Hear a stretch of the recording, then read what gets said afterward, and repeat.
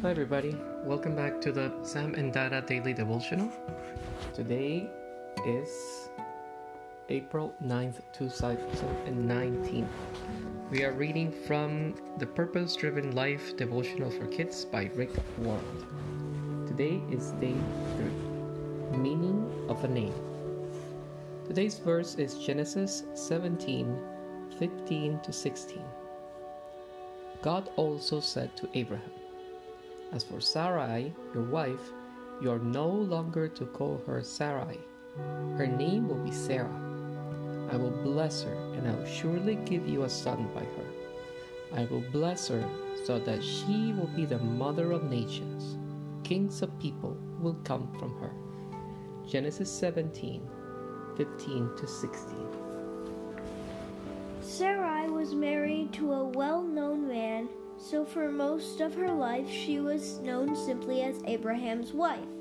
Imagine if everyone always called you by another name rather than your own. Mary's kid, Susan's sister, Andrew's friend. Then at 90 years old, Sarai became well-known herself. She had a baby. That got her recognized, but this new fame was all from God.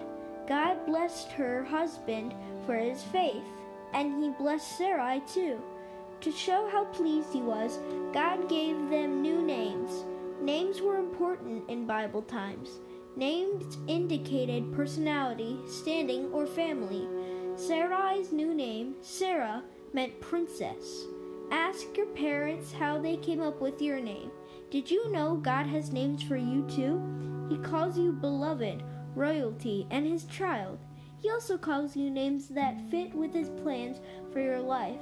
Perhaps God's names for you will be doctor, Olympian, mechanist, or artist. When God gives you a name, he is telling you who he created you to be.